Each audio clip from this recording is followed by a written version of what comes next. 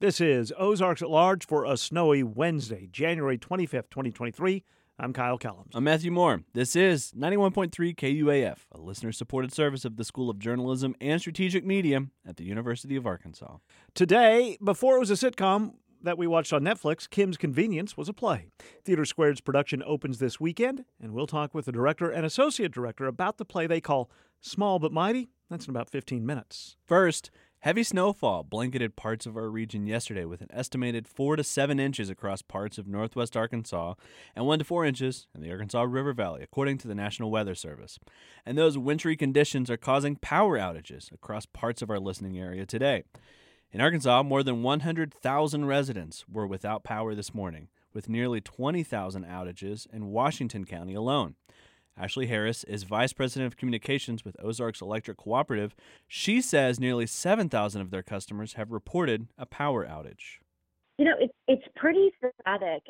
You'll have a neighborhood with just a few people out, and then you'll have a grouping somewhere else. So it's kind of a wide net across our territory.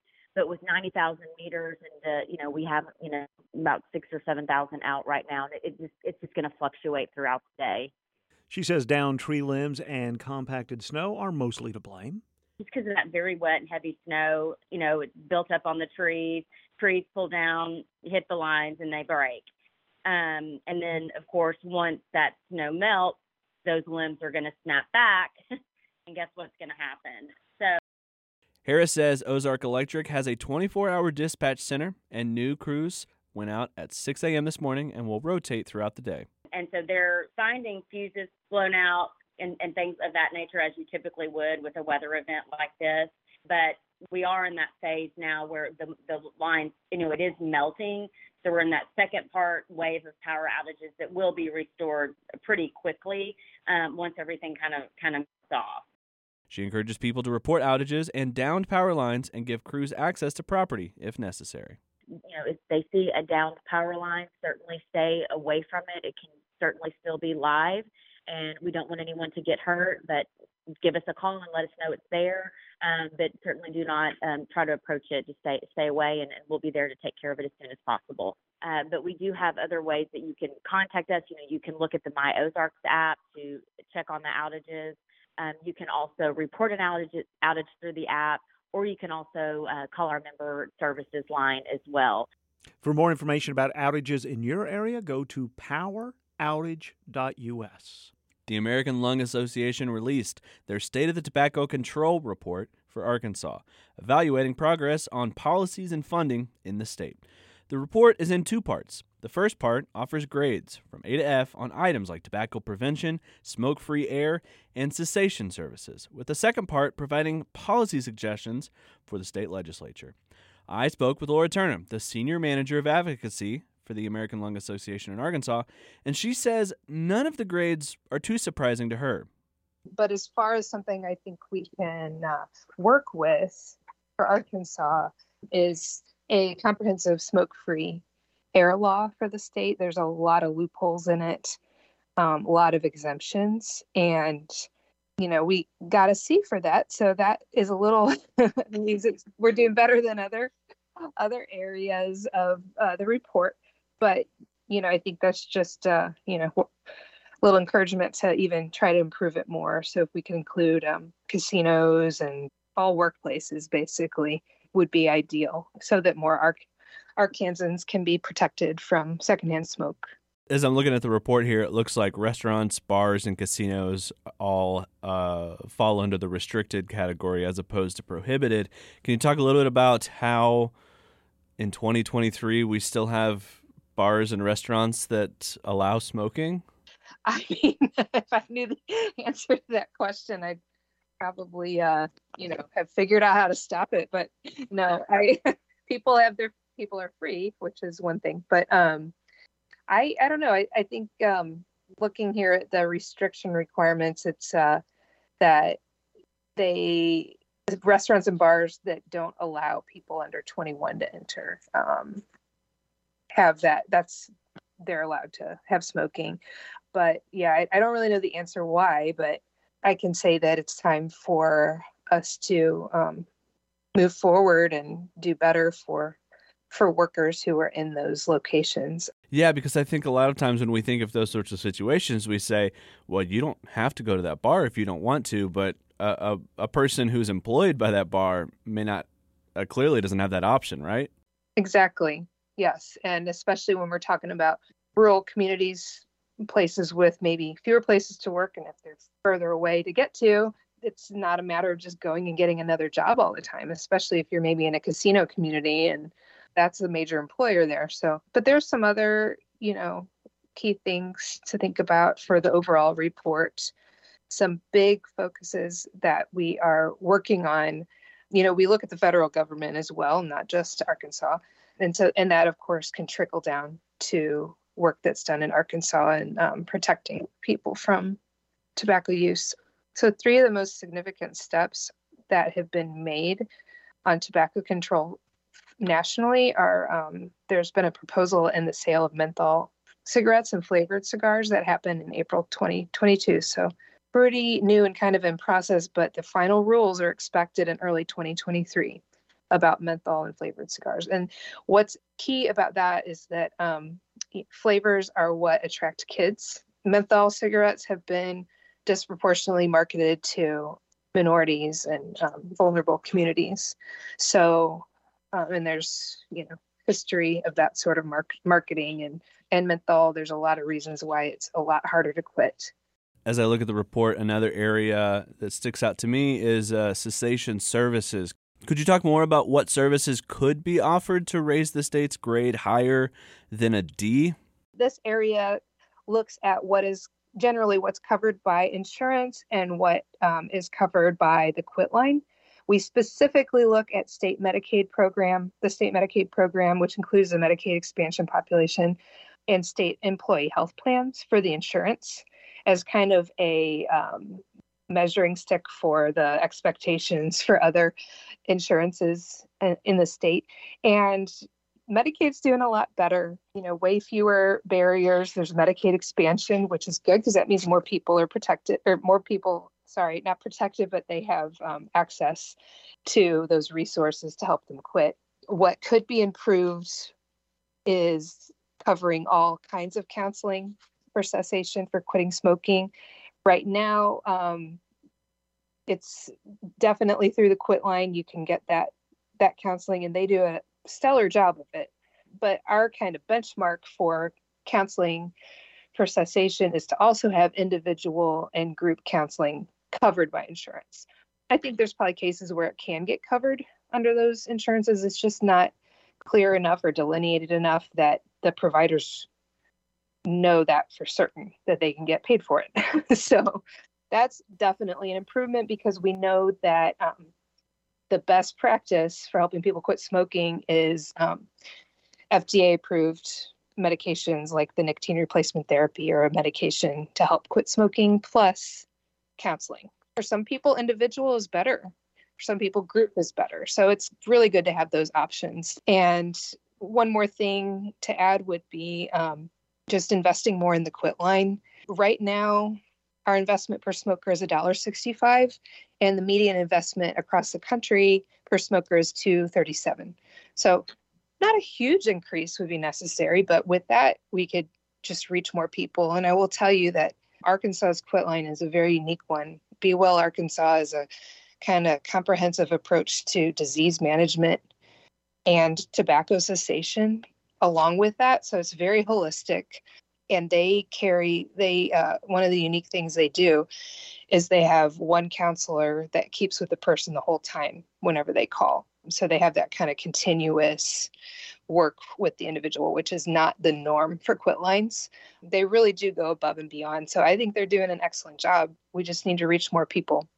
In addition to offering a report card, you also have recommendations for the state legislature. Can we talk about a few of those proposals that you have for ways to have a better impact? Ensure continued access to tobacco cessation services for all those who want to quit smoking. And so I think that means maintaining Medicaid funding, maintaining the Medicaid expansion program, which covers, other people, many of them who need help quitting smoking.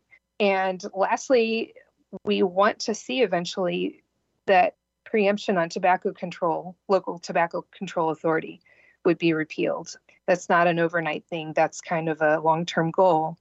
But what's happening now in Arkansas is that local communities can't set their own ordinances that are stronger than the state level for sales of tobacco.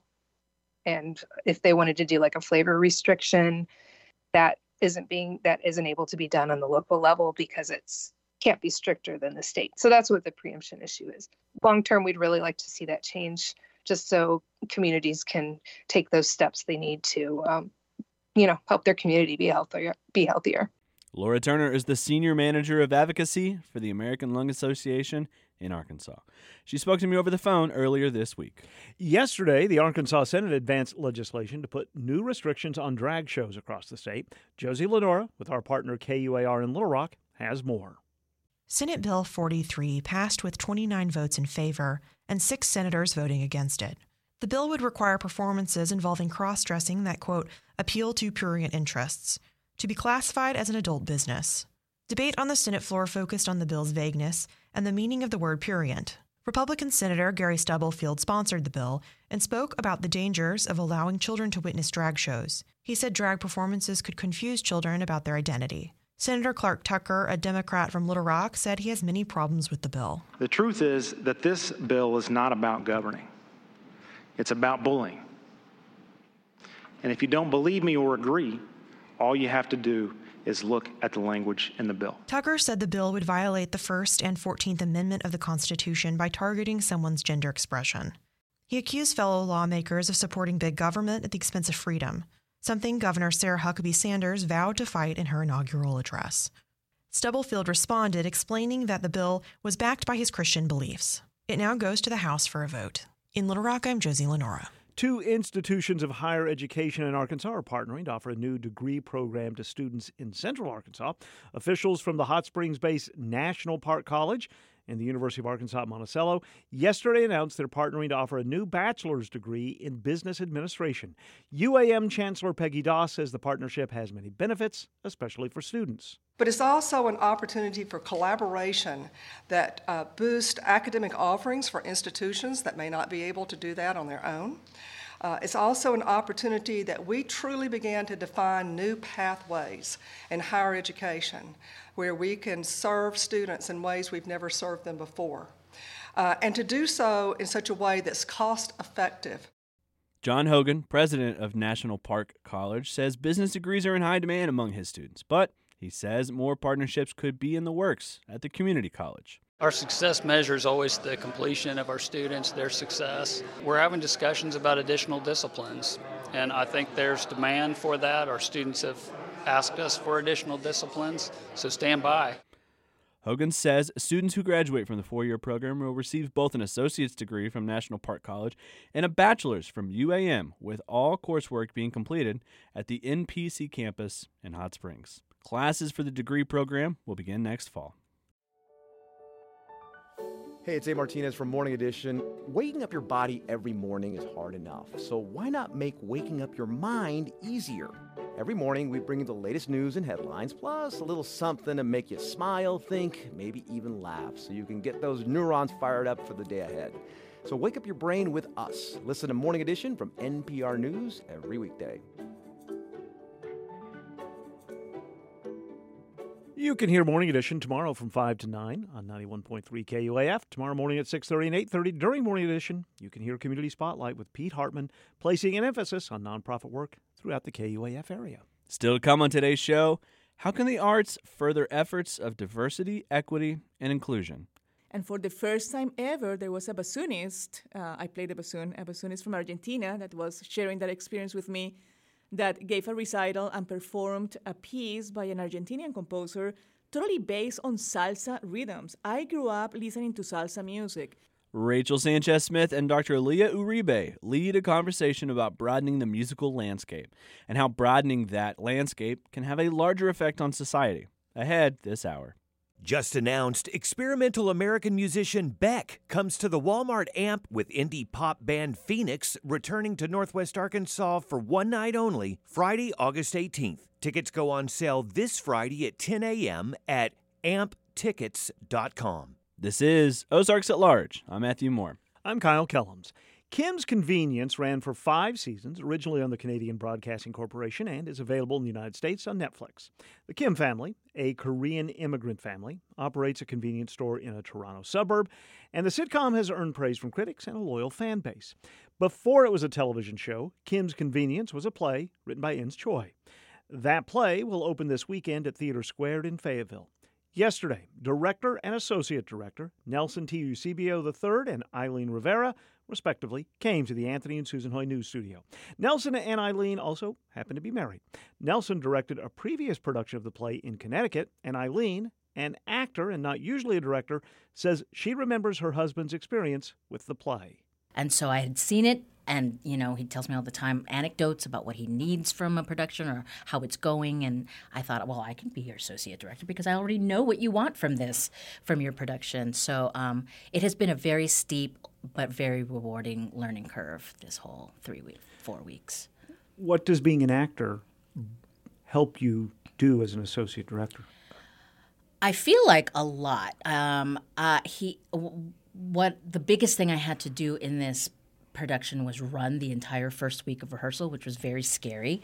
I'd never done anything like that. I had to be the director for the whole first week, which is different than other weeks, because I'm the first and only voice everybody's hearing that whole week, and it's just a big ask, and so the first week is full of like script analysis and finally getting on your feet very tentatively. What are you feeling? What are you doing? And as an actor, I can talk to the actors very much about context and background and character. It's just that the difference is I'm very invested in all the characters as opposed to just tunnel visioning my own. Is that freeing or is that a little bit intimidating? It was intimidating until I was doing it. Then it was natural. You just are invested in all the characters. It wasn't. I didn't have to switch on a different part of my brain or whatever. And one thing I did enjoy in this month is not having to go home and learn lines for anybody for anything. It was great. Or learn a dialect or any of those things, or a song. The things that I have to do for a character. Right. Now, so what attracts you to this script? Oh gosh, I was a big fan of the Netflix TV show. And it's done a lot for Asian American representation in the media. And then I received an email asking me if I wanted to direct the play, and I wasn't really...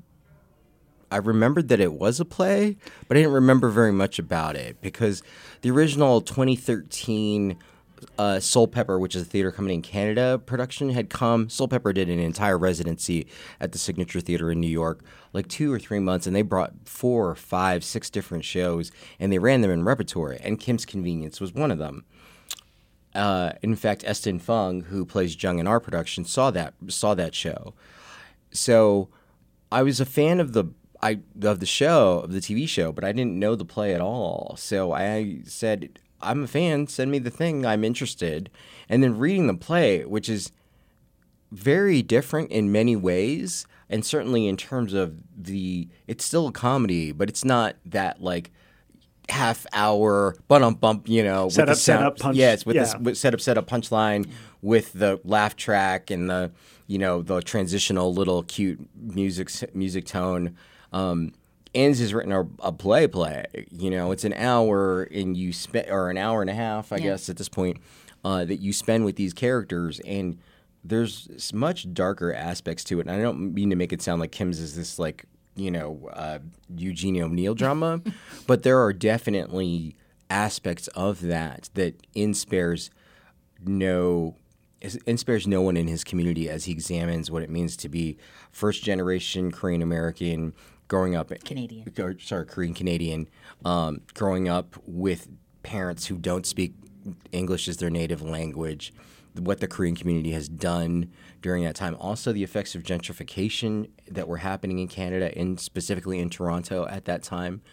So there are numerous themes, I think, that still resonate today. And Ins and I remember having a chance to speak with him when we were doing the Westport production, and I said, in the time that we're in, which, keep in mind, was just last year, Asian American violence in New York City had risen 300%. I said to him, do you really feel like Kim's is the right thing for us right now? And he said, we sing the songs that need to be sung, we tell the stories that need to be told, and we remind people of our humanity. And I think that that's exactly right for the time. So both from a personal standpoint as a child of immigrants who's grown up in the Philippines, grew up in Philadelphia, but my parents are from the Philippines, I resonated a lot with that part of the story. And certainly as I came to it as a fan, but discovered this really beautiful, lovely play. So it's been a real treat. Most people who see this, if they're familiar with Kim's Convenience, will be the Netflix, the Canadian show. And you mentioned the ground it covers and why that resonates, but there's also a universalness, right? Yes, to the script. absolutely. I mean, gentrification can happen in Canada or Fayetteville, Arkansas. Yeah, absolutely. And in fact, there is a Walmart name drop, so I'm curious to hear how Fayetteville received. Yes, how Fayetteville and audiences will receive that. But also, it's about, we talk about this all the time in the rehearsal, but it's about fathers and sons and fathers and daughters and mothers and sons. And there's deeply universal themes about, disappointing your parents, but also making your parents proud and also wanting to strike out on your own and carve your own path that is different than what your parents knew. And I feel like many generations, many people, many families can totally connect to that.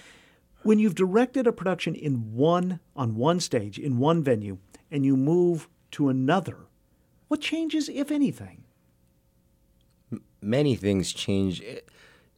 In this case, the cast is different, and that is a huge part of it. Yeah. From a technical standpoint, our set has shifted a little bit so that the sight lines are a little bit better. The TheatreSquared stage is a little bit larger, and it's in a 3/4 formation, so we have better sight lines. I get to make prettier pictures.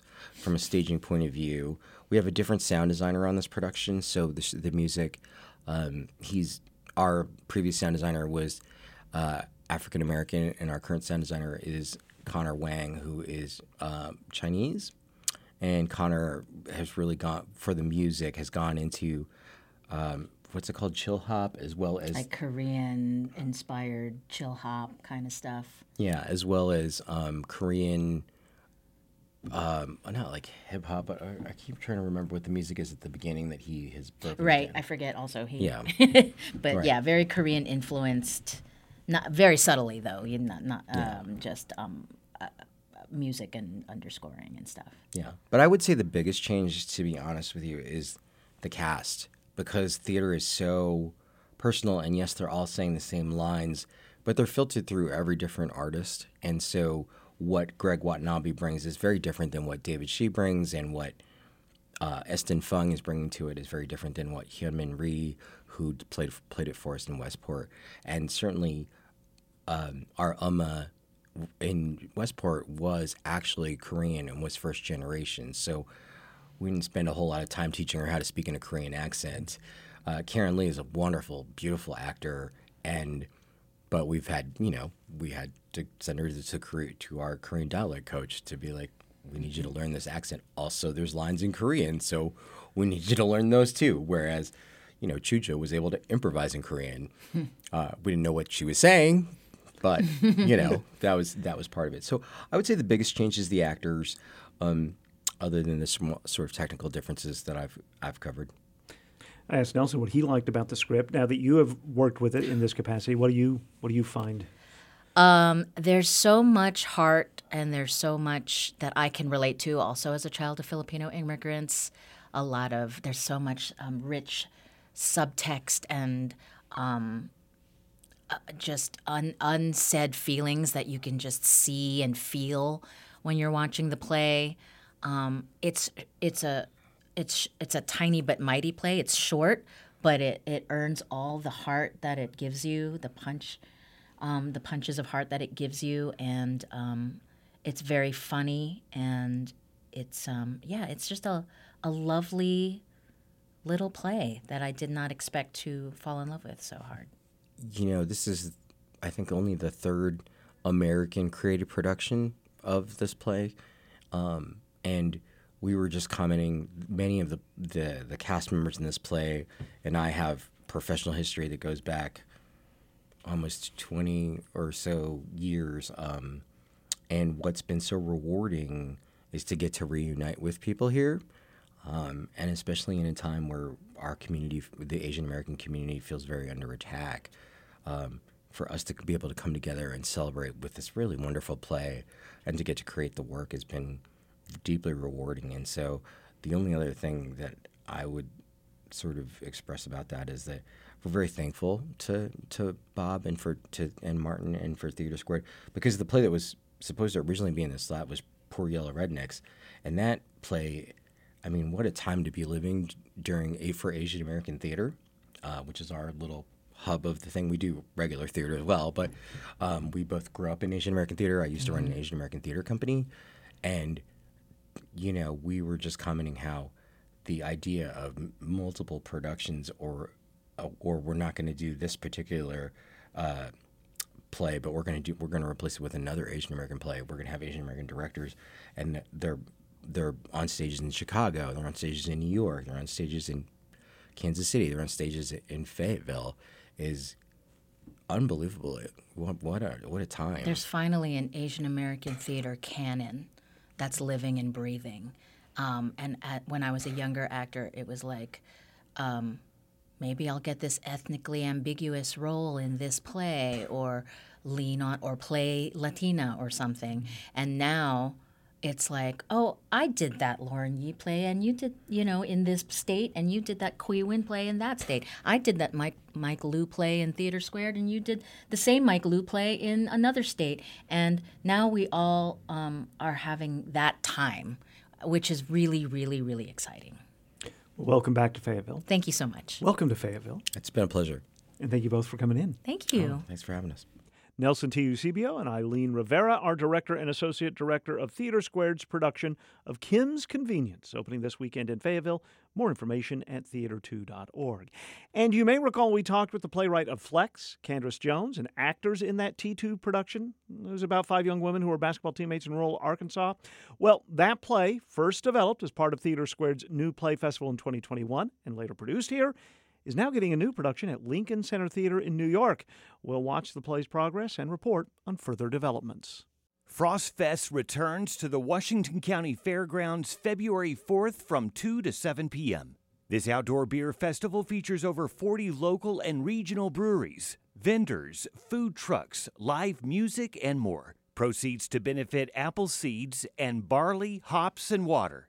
Tickets at fossilcovebrewing.com. This is Ozarks at Large. The latest episode of the podcast RefleXions, produced in conjunction with KUAF, features Ozarks at Large's Rachel Sanchez-Smith and Rogelio Garcia-Contreras, Director of Social Innovation for the Walton College of Business, speaking with Dr. Leah Uribe, founder of RefleXions and host of our regular Thursday segment here called Sound Perimeter, as well as Stephen Bias, music director of the Arkansas Philharmonic Orchestra, and Engage NWA's Margot Lemaster.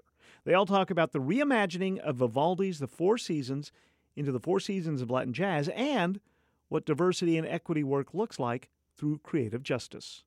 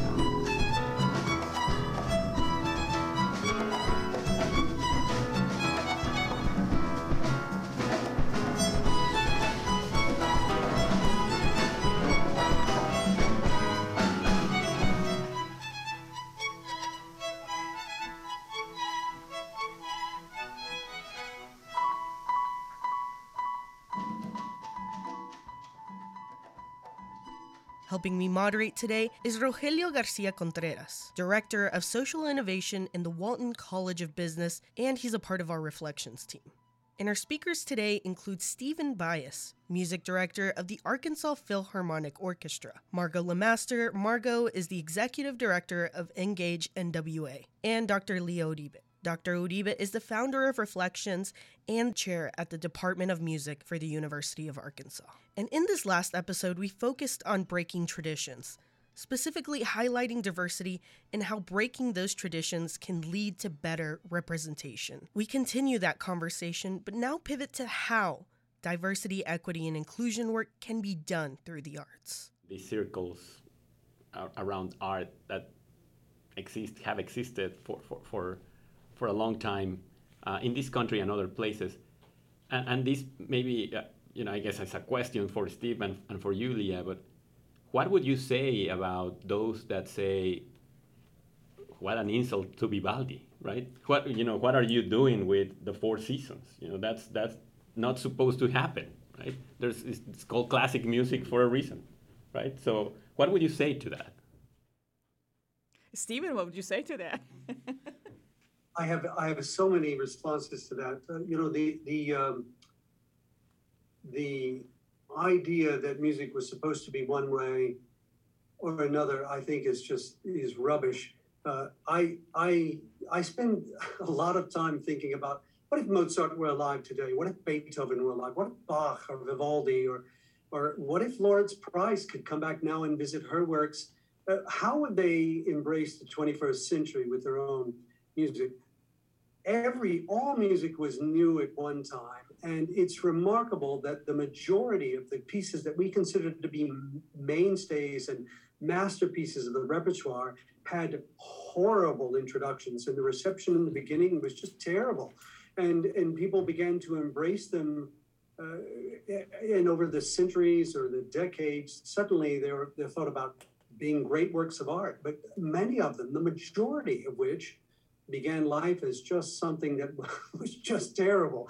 Composers thinking that they should stop writing music or they didn't have any talent. And yet the idea of flexibility and in embracing other cultures. We have somebody like Franz Joseph Haydn, who worked in the Esterházy court, wrote 104 symphonies, who embraced his local Hungarian culture and incorporated these things into his music, or Béla Bartók or Stravinsky, the ever-changing chameleon who is putting in different influences.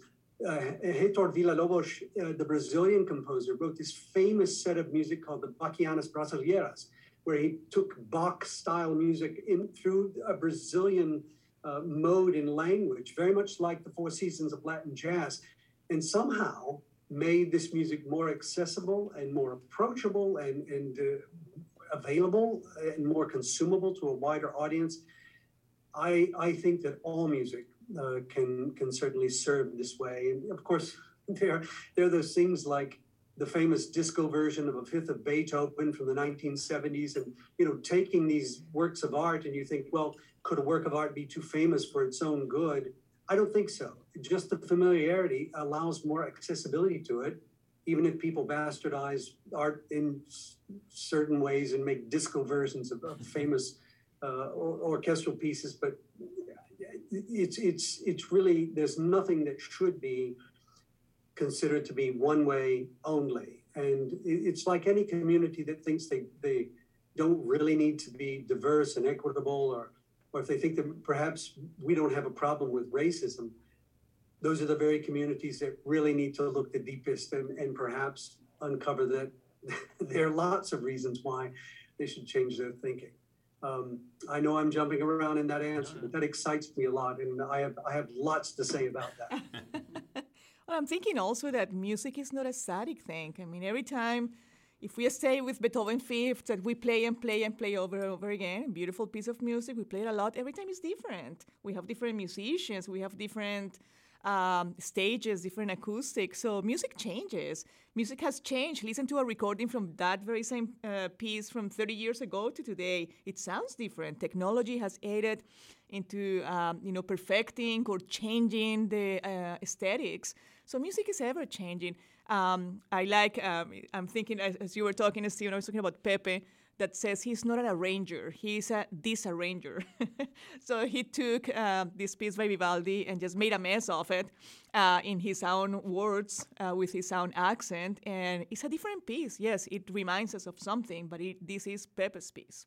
I'm curious, Leah, to bring it back to something you said earlier, kind of this seemingly the idea that audience are passive, this passive role that they have in the consumption in the industry, and absorbing creative outlets in any form.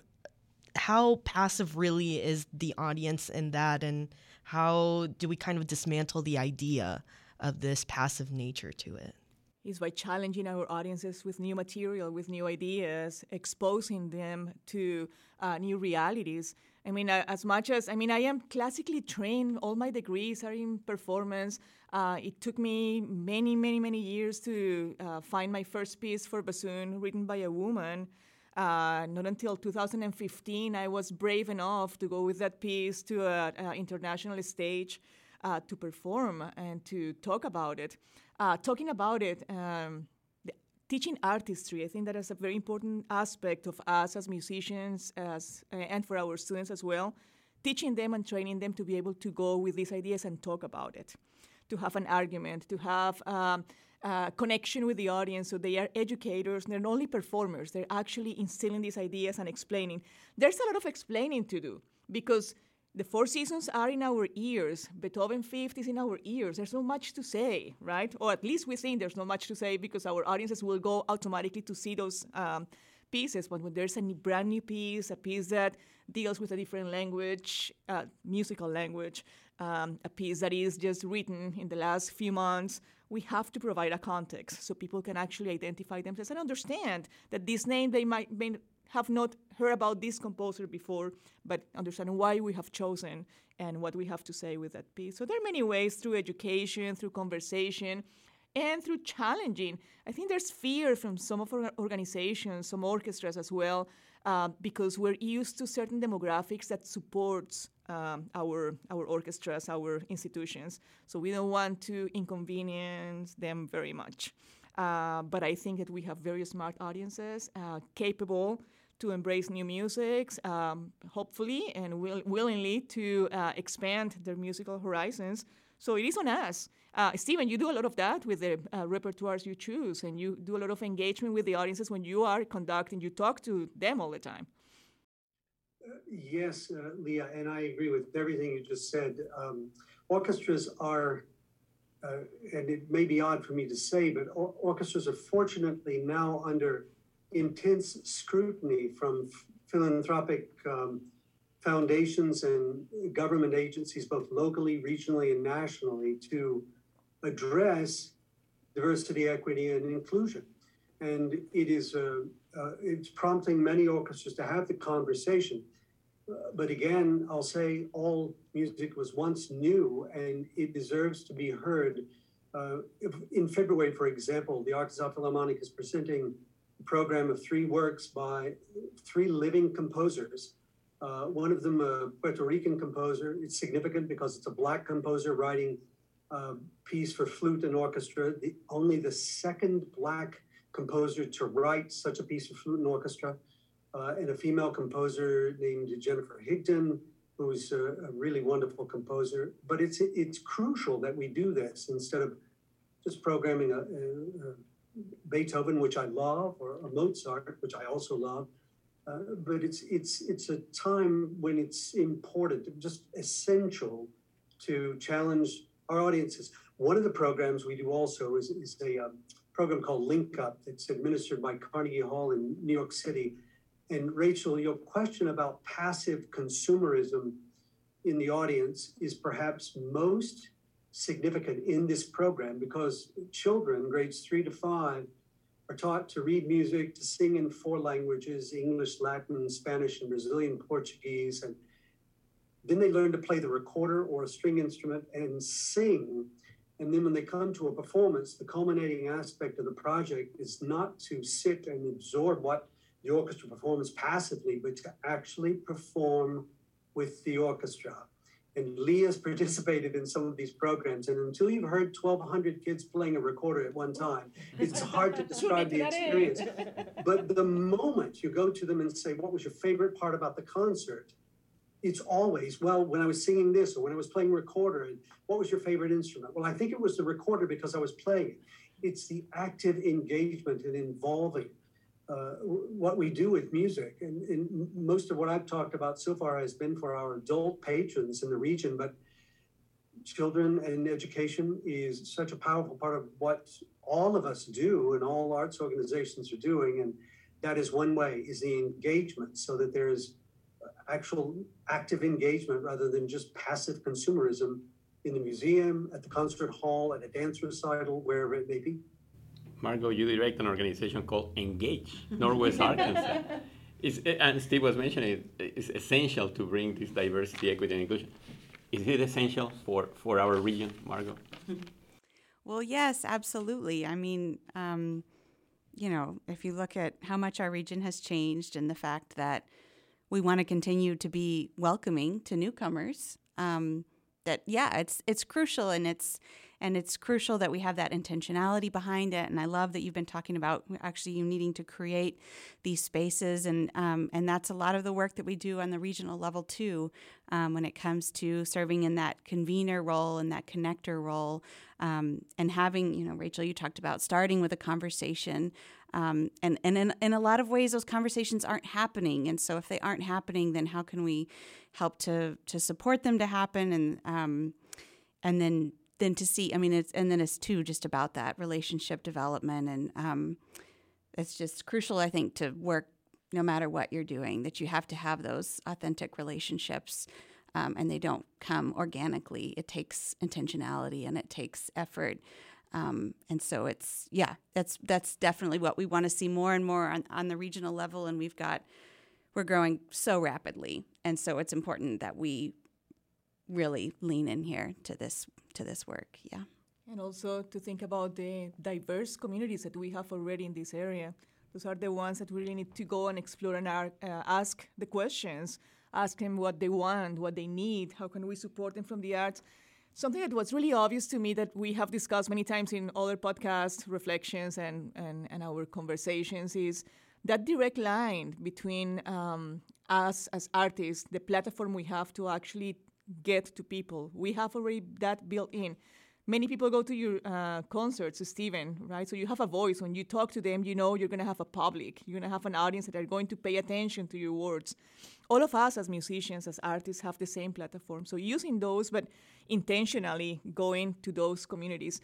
There have been many conversations about place making and bringing people from the outside to share the arts and to bring richness. But I think part of that conversation is also placekeeping, and it's also place knowing. We need to get to know our communities. We need to go to them. We need to bring them to us and go to them, more importantly, and involve them in the conversation and uplift their identities.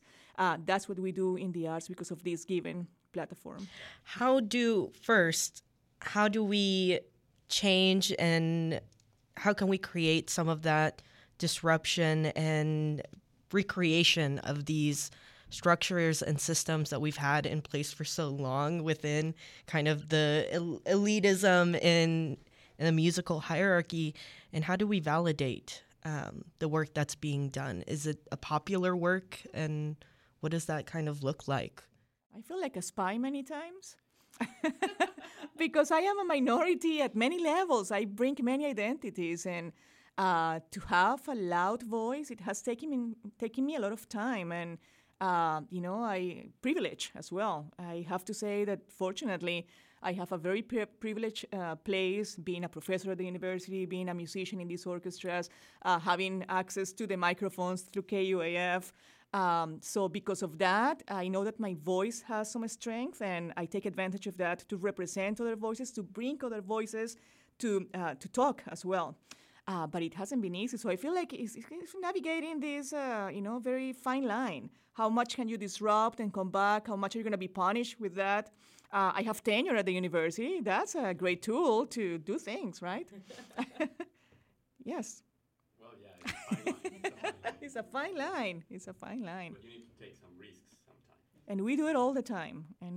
But also, it's important to once again talk about the power that people that don't have our identities, people of dominant identities, they need to take into that responsibility because they are less fragile than we are in many aspects. And also, I have to say that this work is deeply emotional.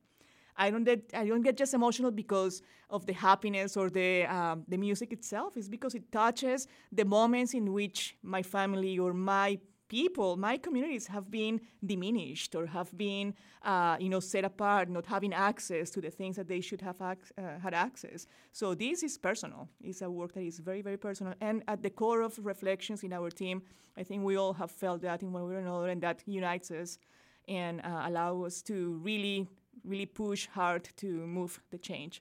But you were talking about systemic level change, and that's where we need to go, right? This can be a project, and let's do another concert with a diverse composer. That's not enough. Projects are not working. This is a process.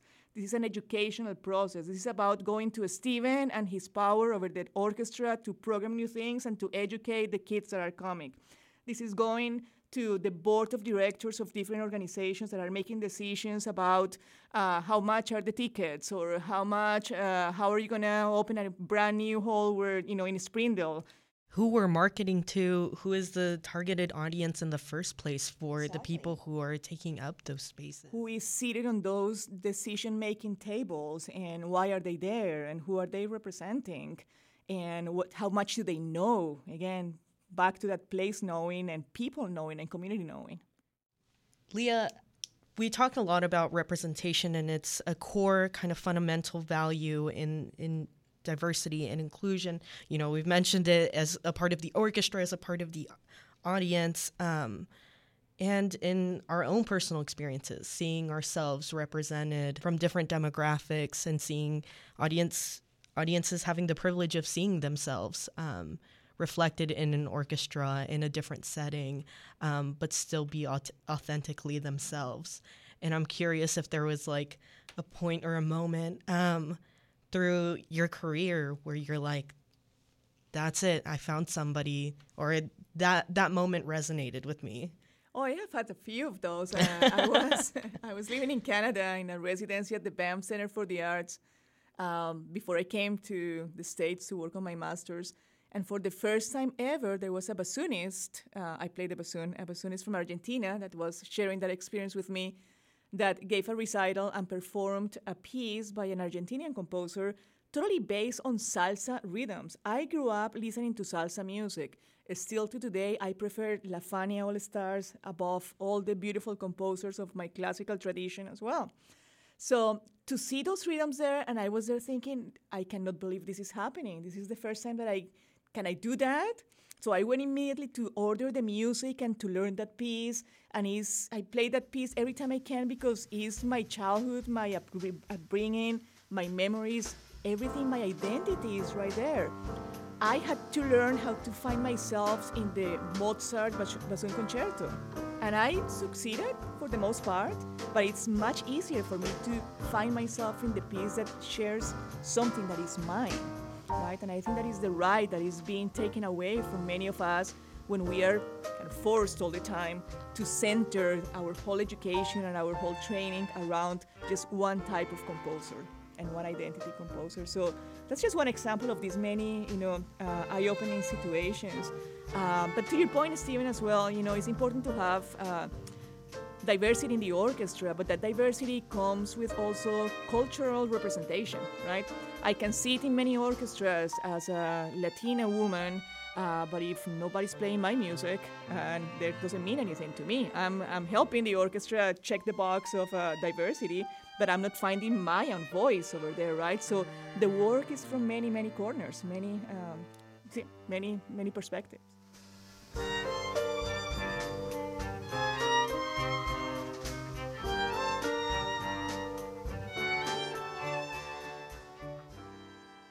Ozarks at Large's Rachel Sanchez-Smith spoke with the RefleXions team.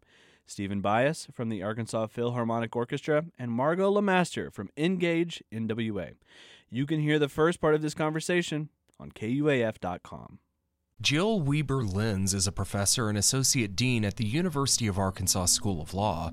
She's an expert on legal recognition and treatment of stillbirth and has written about it in the context of tort, remedies and criminal law, maternal health care, and reproductive rights and justice. Something that's really frustrated me about the abortion debate for a long time is that pregnancy loss is not in the picture, because the anti-abortion side wants us to believe that every pregnancy not terminated will end up with a living baby. And the abortion rights side wants us to believe that every pregnancy not terminated will end up in forced parenthood. The millions of pregnancy losses that happen every year are just erased. More recently, her research in this area has led to examining the legal ramifications of abortion, especially in light of the U.S. Supreme Court's decision overturning Roe v. Wade. You can hear more in the latest edition of Short Talks from the Hill, a research and economic development podcast of the University of Arkansas. Listen at KUAF.com or wherever you get your podcasts. This is 91.3 KUAF, Fayetteville, Fort Smith, Bentonville, and snow. I know what you're thinking. The broadcast signal, the over-the-air signal, probably doesn't reach snow, right? I was thinking that. Do you know where snow is? Yeah, it's in my front yard, my backyard. If you are headed east across the northern tier of Arkansas, the Ozarks, let's say you're driving on 412. Okay. And you want to get to Bull Shoals quicker, and you don't want to have to go through the traffic of downtown Yellville. Yeah, that's been a big issue of mine. You bet. You go left, and on your way to Summit, you'll go through snow before you get to Summit. Okay. In the winter, do they change their name to Water? I don't know. I could have gone with Snowball in Searcy County. Yeah. North of Witts Spring. Sort of south of Pindall. Yeah. I would like to know which is bigger, snow or snowball. They're about equal size. Yeah. Well, we'll have to we'll report live soon. I do know snowball is harder to get to than snow. Yeah, because it takes a little longer. Searcy County, that's some of the rugged, beautiful Ozarks. Yeah, absolutely. All right. Contributors today included Rachel Sanchez-Smith, Leah Uribe, Rogelio Garcia-Contreras, Josie Lenora, and Daniel Caruth. Daniel provided us news about power outages. Additional content today also came from our partner station KASU in Jonesboro. Matthew produced today's show in the Bruce and Ann Applegate News Studio 2. Kyle, we talked about power outages. Did you experience some power outages yourself? Yeah, from about 9 to a little after midnight, and then again in the morning somewhere. But it was before 5 because I have a radio that comes on when the power comes on, even if I've turned it off. Yeah. And Peter Vandergraff was still on when it came on. So, yeah, a couple times. Yeah. There was my wife saw a map this morning that showed where the power outages were. I'm just north of campus here in Fayetteville, and there was a giant batch just to my west and just to my east, and there was this tiny little sliver, and that's where my house was. Living right. That's what right. you're doing. That's right. And again, if you have any questions about power outages, because we'll probably have some more today, you can go to poweroutage.us. We return tomorrow with a new Thursday edition of Ozarks at Large. From downtown Fayetteville, I'm Matthew Moore. I'm Kyle Kellums. Please be careful out there. Not a lot of melting going on today. No. I think tomorrow's high is mid to upper 30s. Yeah, that's what I've seen. And if you got something scheduled, check, because I don't know. Probably not a lot happening tomorrow either. Yeah, I would doubt it. This is a very heavy snow. So yes. It's not moving anywhere fast. All right, be careful. Stay home if you can. I'm Kyle Kellums. I'm Matthew Moore. We'll talk to you tomorrow.